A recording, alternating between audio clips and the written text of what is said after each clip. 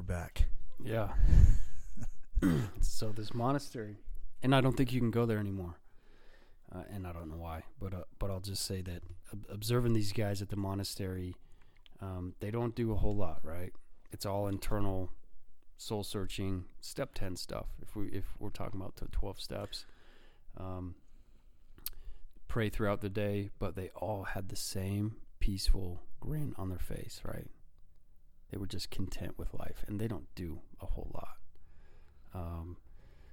Pray, meditate, go inside. And now I couldn't do that, right?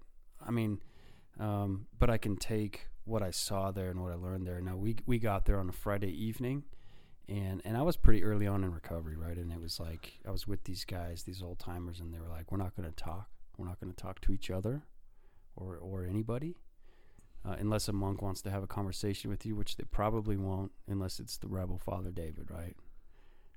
And we're going to have dinner Sunday afternoonish, and we'll kind of talk about our experience, okay? And that was it. We each had our own little dorm, so you had like a little twin bed in a haunted room at the monastery, right?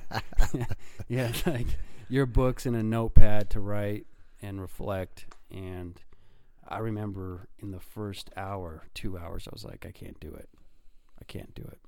It's too boring, it's too mundane, it's too dull.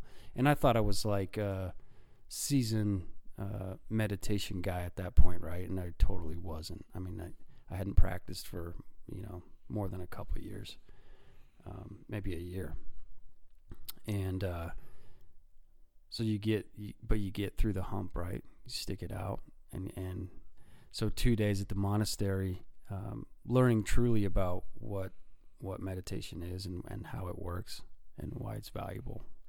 Talking about going internal and finding peace. And so the thing about meditation, I think sometimes is people expect to have a really, I'll say positive, depending on your perspective, they want to feel great.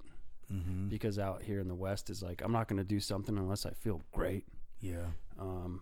Sometimes pain and struggle, and maybe like learning something about yourself internally that's uncomfortable, to me these days is great.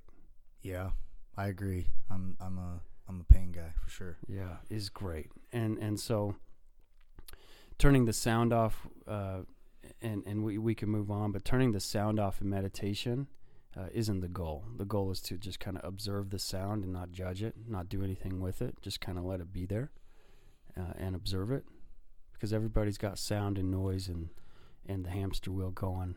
Yeah. And it's like, well, when I try to meditate, my head's too busy, and it's like everybody's head's busy. I think as you do it more and the more you practice, it gets quieter. Yeah.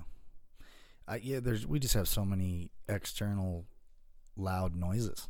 It's like perspective. Like people look at down here, their life sucks, and they look at the mountains like, oh, those are beautiful. And then you go up in the mountains, you look down at the place that's giving you the most pain. You're like, wow, that's beautiful. It's like, can't wait to get back. Yeah. And I think that's what when we were in Nepal, we were there for 17 days, and easily within 5 days, you're not worried about your phone. You're actually looking around, looking at the beauty, building real relationships with the people around you, because you don't just hop on Instagram or something else to see what everybody else's fake lives are doing. Yeah.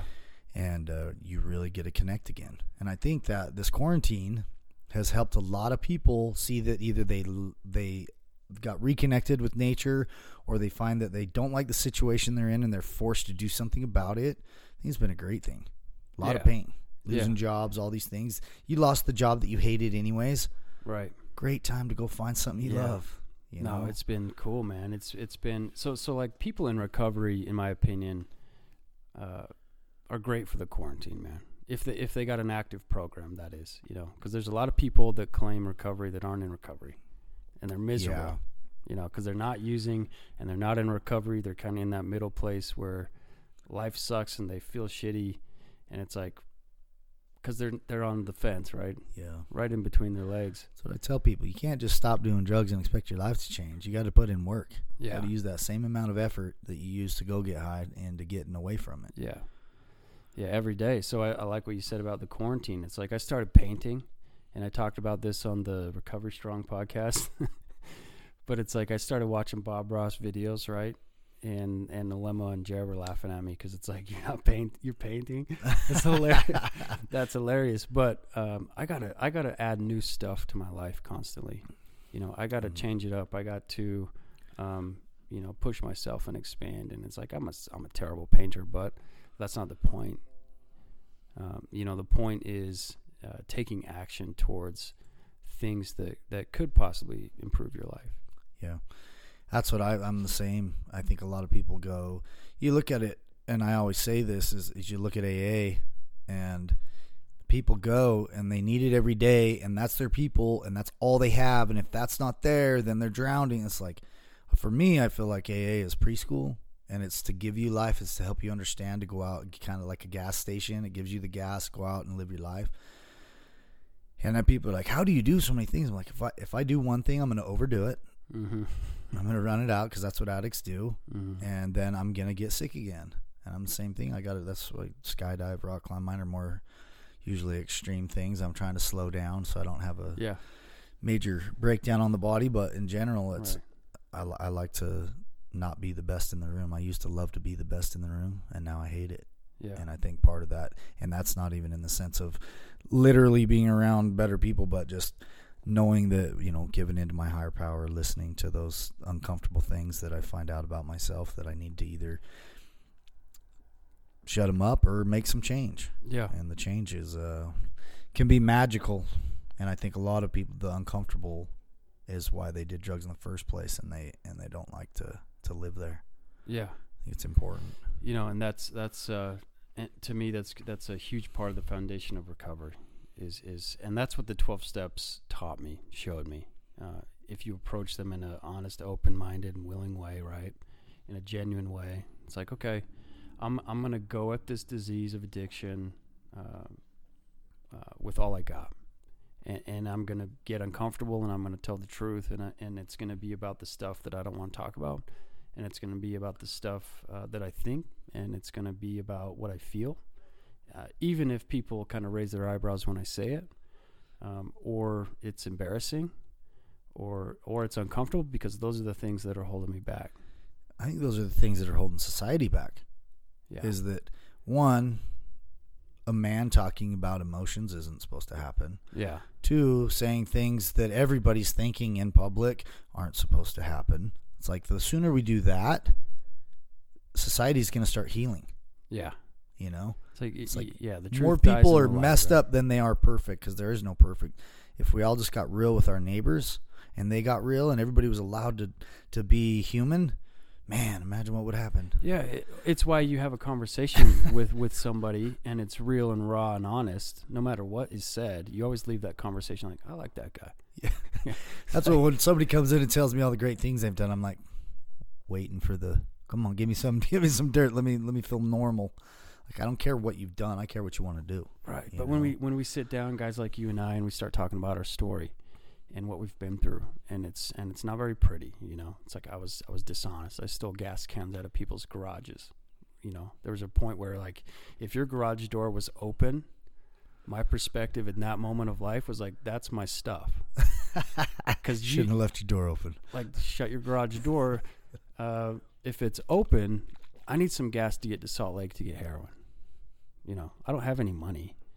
I just need some gas to put in the car to get to Salt Lake. I don't even have a plan of how to pay for the dope. I'm just going to figure it out. Make it happen. Maybe I could trade a belt.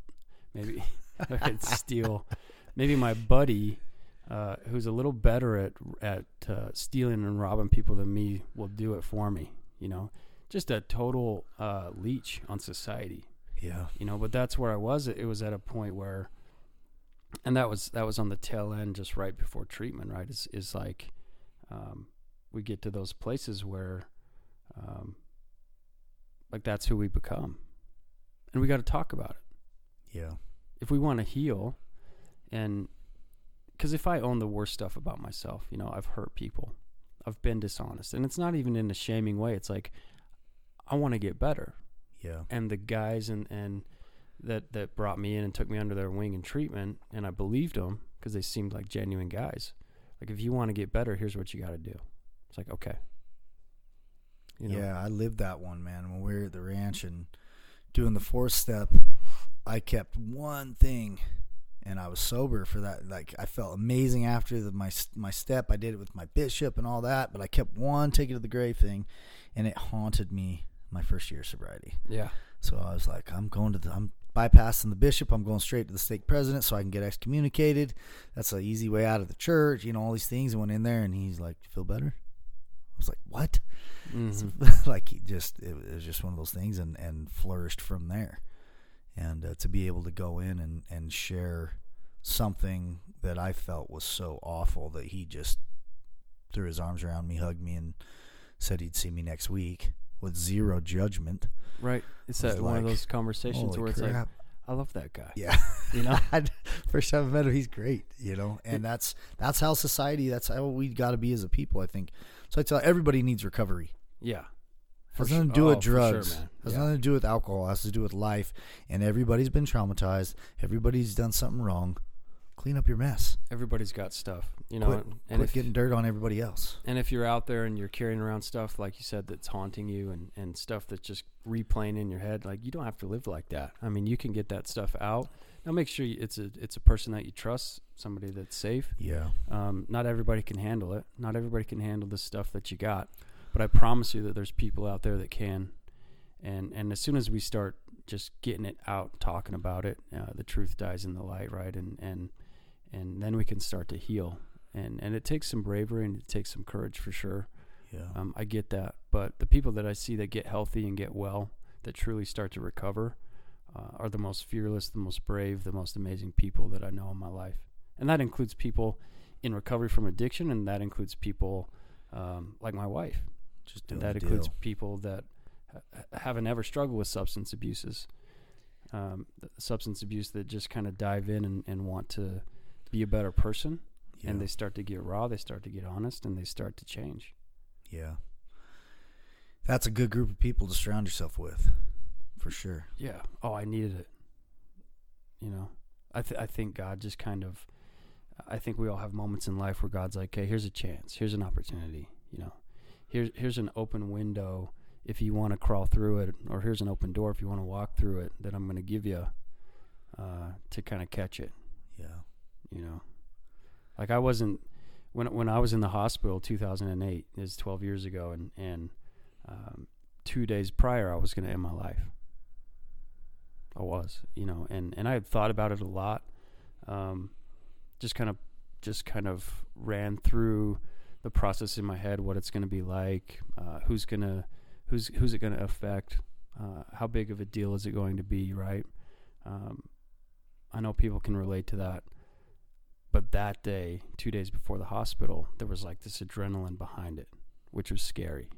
It was like, okay, I might really do it. I'm thinking about this might be the time that I'm going to do it. And I was laying on this twin mattress in my mom's basement. You know, thank God for my mom that she had a spot for me at that time. Separated from my first wife, for good reason, by the way. I mean, but I had this moment that day where it was like, it wasn't a voice that spoke to me or anything, right? But it was just this urge internally that was like, ask somebody for help. And I joke around with one of my friends, John Red, and others, where it's like, why didn't we ever just ask for help? You know, because it would have been over. Yeah. You know, so hard. It's so hard.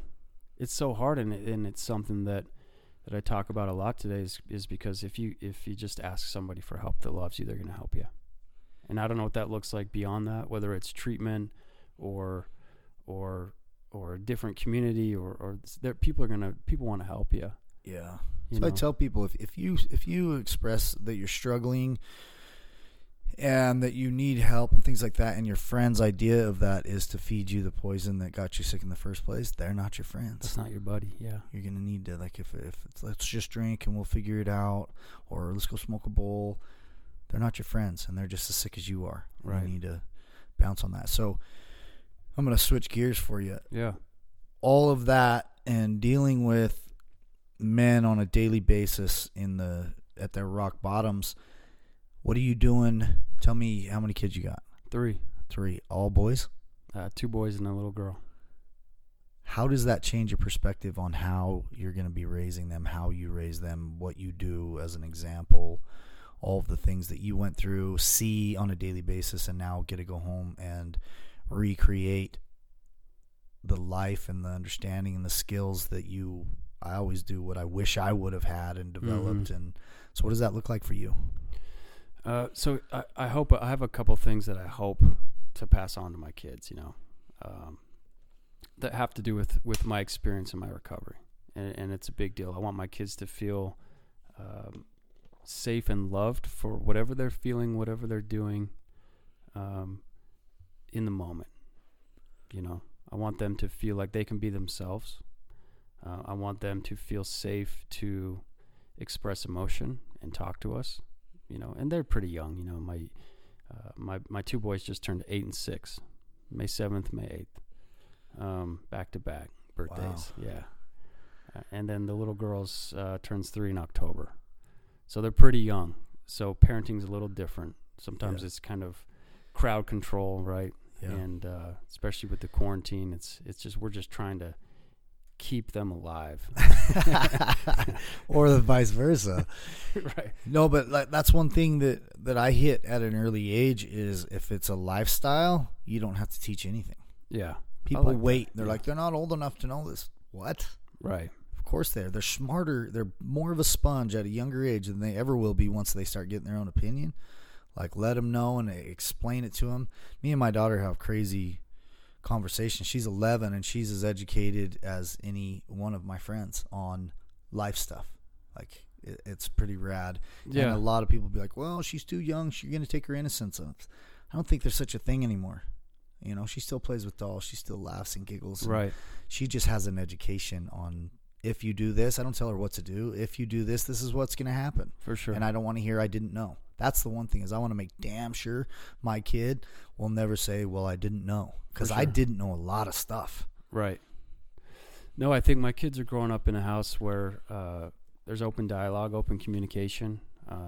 There's not much that's off limits. And here's an example. They are getting little doses of from my wife and I of just experience, right? So they'll breathe. Do you know that 80% of the United States is oxygen deprived because they don't breathe deep enough? Yeah. 80%. So they teach us in martial arts. When people play in sports, they'll make noises, or like the tennis players or the boxers or whatever, they're breathing out because naturally we'll breathe back in. Yes. But when you're nervous, you hold on to that short, shallow breath. Exactly. 80%, man. That blew me away when I read that. Yeah. When I'm studying, and so what my kids will do sometimes is just take deep breaths on their own without us telling them, hey, you need to take a couple deep breaths. Now they just kind of breathe deep for a minute. So cool. And chill out. Yeah, and one time, like that. The 6-year-old, and this was a couple years ago, he was probably 4, right? And it was bedtime, and sometimes bedtime can get a little crazy, right? Like, go to sleep. It's like, but I turned around and Logan was sitting in the doorway, legs crossed, meditating in the door, right? So cool. And so it's stuff like that I think it's passed on with my kids. That if now this is not a knock at my parents because I love my parents. Yeah, they did amazing. They were great parents, but like we didn't know about meditation. I think they didn't know. They grew up in a like that age group. Their parents tough for sure. Yeah, tough. So again, it's just a culture thing, right? Yeah, they just didn't know. Yeah, I think we do know now, and by not doing it is the fail. Yeah. You can teach little babies once they can speak back and forth to breathe deep, to sit quietly and explain and understand what they're feeling and things like that. Lead by example. They see daddy doing it. A lot of parents are do as I say, not as I do. That don't work. No. At all. No. Fitness, working out, things like that. Like if your kid sees you doing it, they're going to want to do it. And then if they do it from a young age, it's not a chore when the time comes. They're like, what, run? No, I don't want to do that. It's all that eating right, nutrition, breathing right, all those. Yeah. I love that, man. It does get passed on. And things like telling the truth. Like, we celebrate that in our house. It's not a scary thing. If they make a mistake or they do something wrong or they break a glass or they mess up something in the yard, right? Or it's like, tell the truth, and then we celebrate that. Like, good job. Like, you're not in trouble. Yeah. You're not going to have severe, dire consequences. Like, thank you for telling us the truth. That's a big deal. It's hard to tell the truth. Yeah. It's hard to feel vulnerable and embarrassed that you did something wrong, right, in quotations. Like, it's hard to be transparent with people. It's like, man, I messed up. Yeah. Like, that's okay, because everybody messes up. Yeah, for sure. That just sparked a thought of, if we compiled all of our wrongs throughout our life and it was sitting like in a clear glass jar, you wouldn't say shit to your kid. No, dude. Oh, no way. A perfect opportunity for them to be real and honest, and then to tell them why it's wrong or how it's wrong, but not scream and yell at them. Yeah. So I think a lot of us and a lot of parents are getting stir crazy. I know how it is. I was stay-at-home dad for a while, and when you talk baby talk for 8 hours a day, I'd be sitting there by myself in my own time watching Phineas and Ferb. I didn't even know. It's a good show. I was just so used to it, and people would be like, "What are you doing?" And I'm like, "Dude, this guy just built a rocket." Like, yeah, you don't watch cartoons? Like, what the? You're right. Expand your mind. So that you gotta find that time. Start going crazy. Yeah, definitely. So what's your life like now? The ranch and recovery and marriage and like, do you think you'd have all of these things?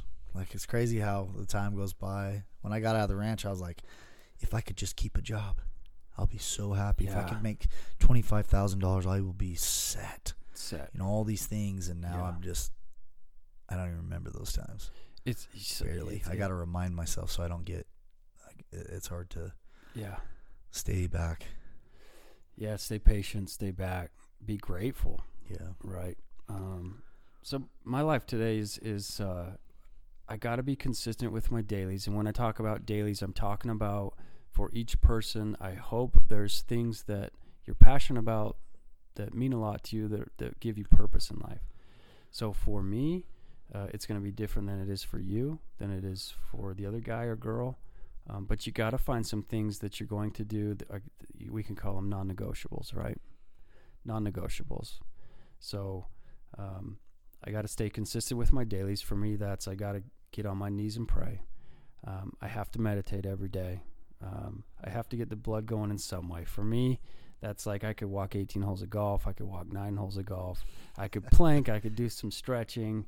I got messed up knees and shoulders. My joints are at some point going to need to be worked on, but that's something that I'm just kind of putting off, right? Yeah. Play some basketball, shoot around with the kids, go to my home group, talk to my friends, show up for work, non-negotiables. So stuff that you find that you're passionate about, listen to podcasts, read books. For me, again, like I'm always constantly searching for the internal. So I want to read new stuff. I want to listen to new stuff. I want to be educated and then apply them into my life in some way. But the way that my life is right now, it's like I didn't do it. I took action and met God halfway. He opened all the doors, right? It's like I gotta get to work and do things aligned with God's will. This is all 12-step stuff, so I'm a big 12-step guy. I think the 12 steps, for me, just my opinion, an amazing blueprint that saved my life, and on a daily basis teaches me about life. So I'm going to be doing some step work every day, taking inventory, making amends if I need to, connecting with God, helping other people, prayer, meditation. I mean, it's a pretty simple blueprint. Explain inventory to the people that have no clue what that is, that they can do on a daily. Yeah, so inventory is a daily practice.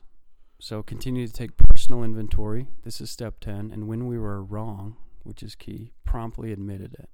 So we're not hanging on to mistakes that we've made, people that we've offended, things that we said, which I do. I offend people.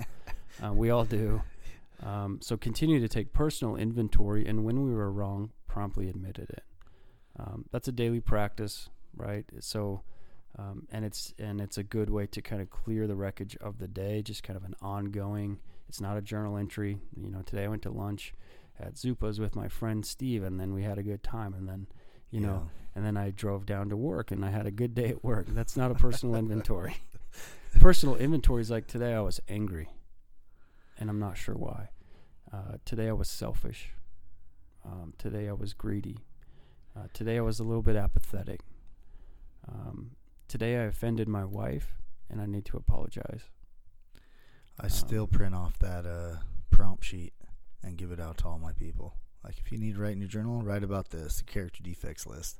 Yeah, it's a beautiful thing, man. And a lot of people look at it and they'll be like, that's pretty negative. That's like kind of shaming, right? Like, why do you want to think about yourself all the time like that? And to me, it's like it frees me.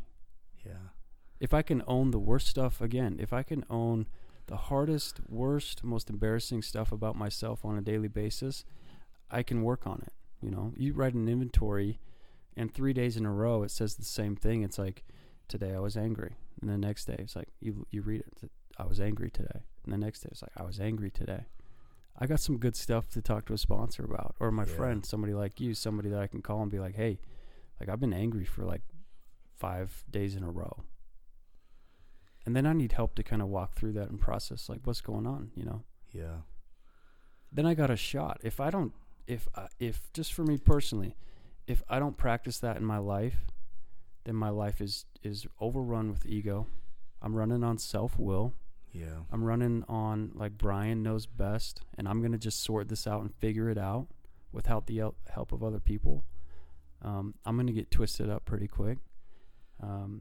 Even if I don't relapse or use again, I'm going to be depressed. I'm going to be anxious. I'm going to be agitated. I'm going to be resentful. Yeah. You know? So I think people, the daily, it seems like a pain to some people, but it's so much easier. It's like if you let your room pile up after a week, it takes a couple hours to clean it. Yeah. If I do it daily, it's like one sock. Boom, done. Right. And we get so far down the rabbit hole, you're angry, like you were saying that. That's funny because I'm sitting in there doing my step one, or I got through that, and when we'd write our bricks, the room, and I specifically remember Kyle Jackson, he's like, dude, when are you going to deal with your anger? And I'm like, I'm not angry. And I left the class, and I went back, and I'm looking through my book, and for the first 18 days, I'd written about anger, and I didn't even know. Yeah, and if I hadn't seen it in my own handwriting, I never would have even looked at that. Yeah, and if you didn't have, you know, Kyle and other guys that cared about you enough to be like, dude, you're an angry guy. Yeah. You're like, I'm not angry. What do you mean? Yeah. And that was a huge eye-opener for me. Yeah, for me too. You know, and there's tons of places that are great that can show people, right? Like, I'm a big believer in, like, I need a tribe.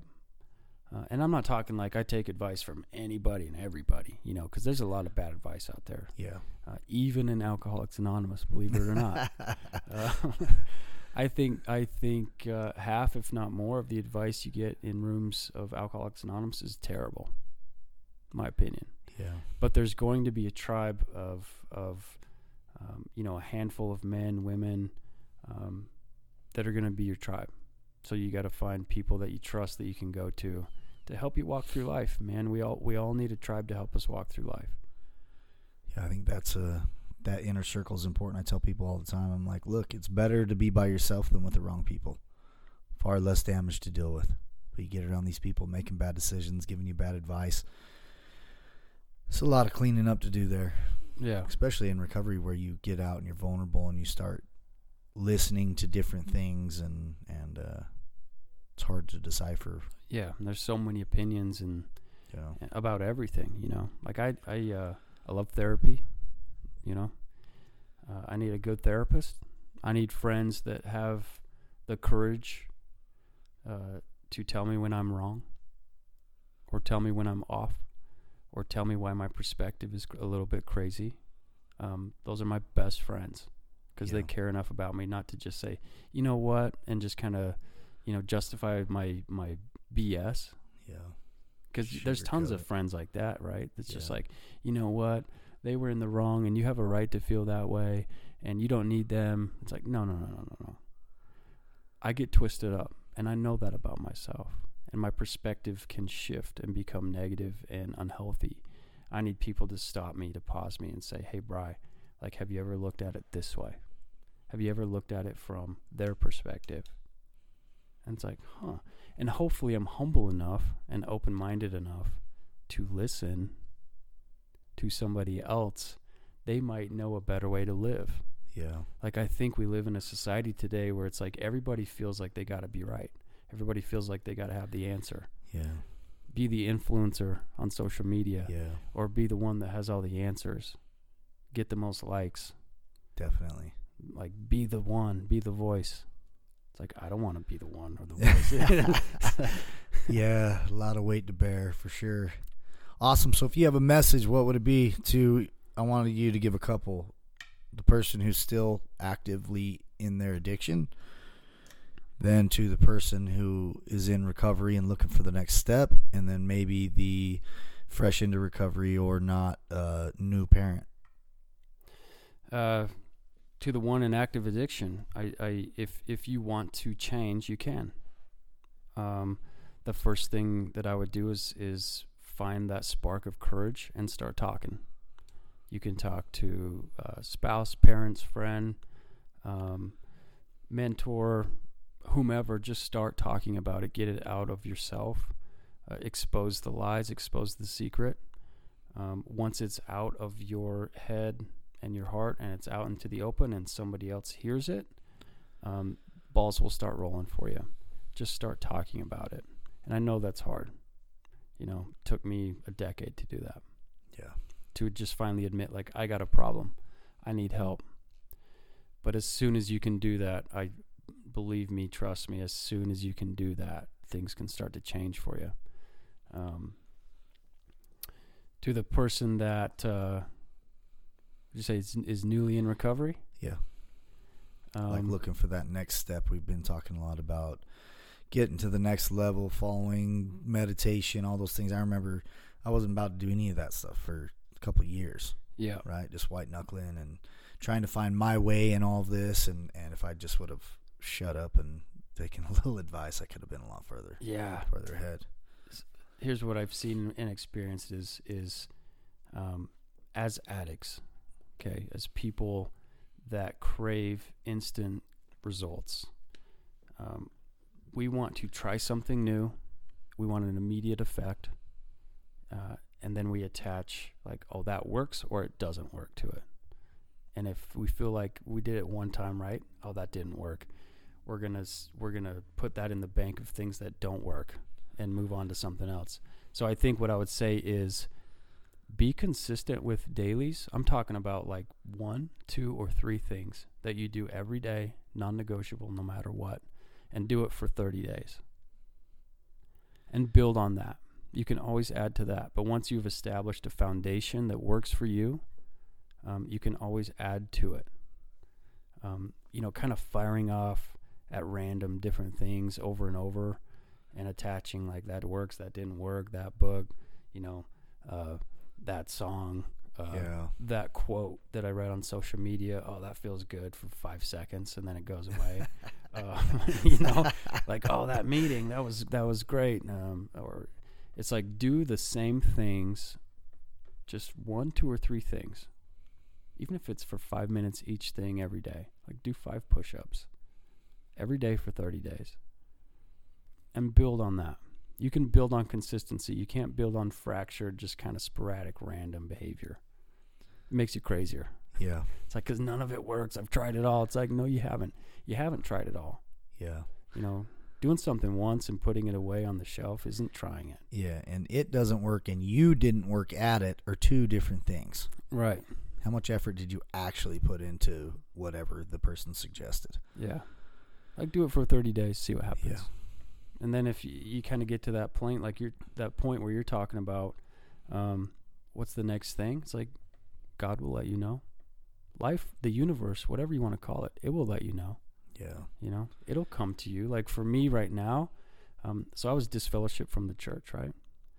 I think I was about a year sober, 2009, where I just felt like it was part of my recovery. It wasn't to get back in the church at that time. It was just to square up with the church and God. Like, here's what I've done.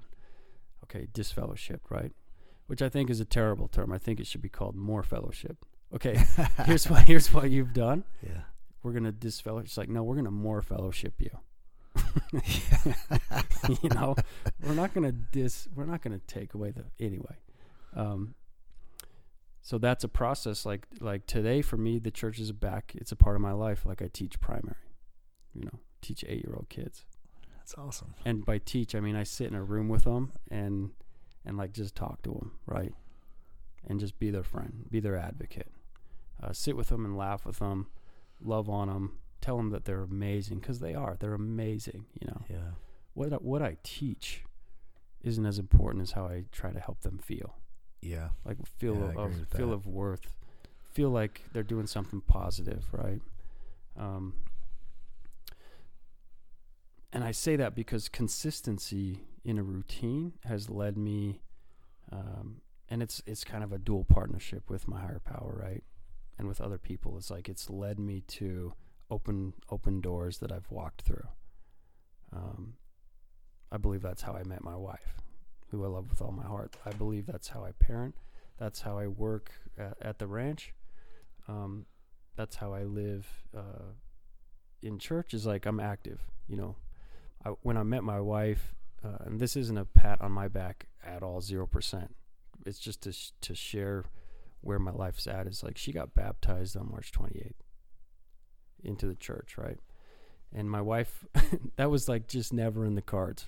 And it was never something that I expected or asked of her or part of our relationship. Like, hey, at some point, like you got to get dunked or else we're not going to work, and it never was.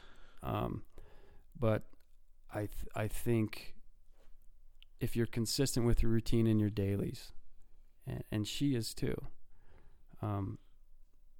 in the positive, then life just kind of keeps opening doors. Maybe it introduces you to somebody that you need to be introduced to, or you're provided an opportunity that you can say yes to.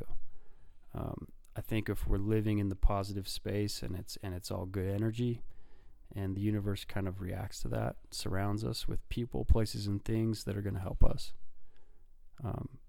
But you got to be consistent with your dailies for a while, and that's tough for addicts because we're not very patient. Yeah, dude. Boredom. When you live in the eye of the storm for a decade, it's hard to just sit still. Be patient. That's the biggest. I think that's huge. Because the payoff isn't immediate. Yeah. Like you use drugs, there's an immediate payoff. You start working out from scratch, there are some immediate payoffs. But the payoffs are going to come down the road. So if people come to me in March and be like, I've got a cruise in June and I want a bikini body. Like, you should have started last June. Like, it's a 12-month process. You got a one-piece body by June, maybe. You got to stay in your room. Get you into that one piece for the cruise. Yeah, man, I think it's the same thing. Your physical, your spiritual, and your emotional need to be a constant work in progress. Yeah. There's a lot of time in a day, and I'm not sitting here saying that throughout one day in my life I'm constantly like grinding and taking action, but I am consistent with the dailies, right? The non-negotiables. It doesn't take a lot of time. Yeah. That's another thing is huge, and not just for addicts, but in general, is people budgeting their time. Yeah. If it's important, people always find time to do it, and the things that are more beneficial to their life that may not be as exciting or get left in the back closet, and they wonder why they're sad in a few weeks or months or in a bad way. I think that's the consistency. I hear a lot like that doesn't work. That doesn't work for me. That didn't work for me. It's like, well, how much did you do it? It's like, well, I did it for that day, that one day. Like, it just doesn't work. Yeah. It's like meditation, working out, playing a sport, trying a new hobby. Like, you just pick up the violin. It's like, I tried to play the violin. It's like, well. So I hear all the time, working out just isn't my thing. It's like, it's not a thing. Your body needs it. It's like having a car and not putting gas in it. Like, that doesn't make much sense. You got to live in that vessel. You should probably take care of it. Yeah, it's hard. Rob. Yeah. It's like recovery should be hard. Yeah. We get penalized at my gym if you say can't or try or like it's a different language. I don't understand that. So we try and get people to You're the man for that stuff. Change that mindset. Yeah. And you hear that a lot, and I hear that in treatment because we're working with guys in from day 1 to day 60 in early recovery, right? It's like you can do hard things, You can do hard things. Yeah. And there's the most amazing gifts at the end of that. Whether you succeed or fail, there's you get rewarded, and that's what I love about it. Yep. Amazing. So now, the young parents, what you got for them? Young parents, yeah, like me. Yeah. You mean parents? You young buck. Parents with young kids? Because I'm not young. Hey, don't kill my. You talking about the 24-year-old parents, or? Man, they shouldn't be. That should be illegal. Oh. Like anybody in their 20s with kids should be illegal. Not equipped, but young parents, recovery, parenting, little kids. Yeah. So it always comes Your back experience. to the simplicity of your recovery program. If I'm not consistent with a recovery program, my perspective, my attitude, the way that I treat my kids is going to be rough. If I am consistent and I'm taking daily action towards improving my mental health, my well-being, I'm going to be a pretty good parent. It all comes back to what I'm doing, man. My perspective, my attitude, how I feel about the day, how I'm feeling about life. Some days I do pretty good with that. Some days I don't. And so my advice to young parents is like, find your routine. Again, like be consistent with it. Trust and have faith that there is some sort of power greater than you that's going to help you out. If you take action and meet that power halfway, your perspective, your attitude, the way that you look at life, because it's all a matter of perspective, right? One of my mentors always, like a sponsor, I call him, about the same stuff all the time, right? And my perspective is always like pretty positive. So what I'm saying is like the situation I'm talking about is typically the same. I'm stressed out, I'm frustrated. It's my kids, the job. And the feedback's always like, your job doesn't really change, dude. Your kids don't really change, dude. You change a lot, dude. Yeah. Depending on your level of action and how you're taking care of yourself. Like your perspective changes a lot. Your kids are the same. They don't change a whole lot. They're funny. They have lots of energy. They're smart. They're beautiful. They're happy. You can either embrace that, and if you're in a healthy place, you're going to see that. Yeah. If you're not taking care of yourself and you're in an unhealthy place, it's going to bug the shit out of you. Yeah. And it's all you, dude. I like that. Same thing with your wife. Same thing with your job. Like, oh, my job. It's like, what, your dream job?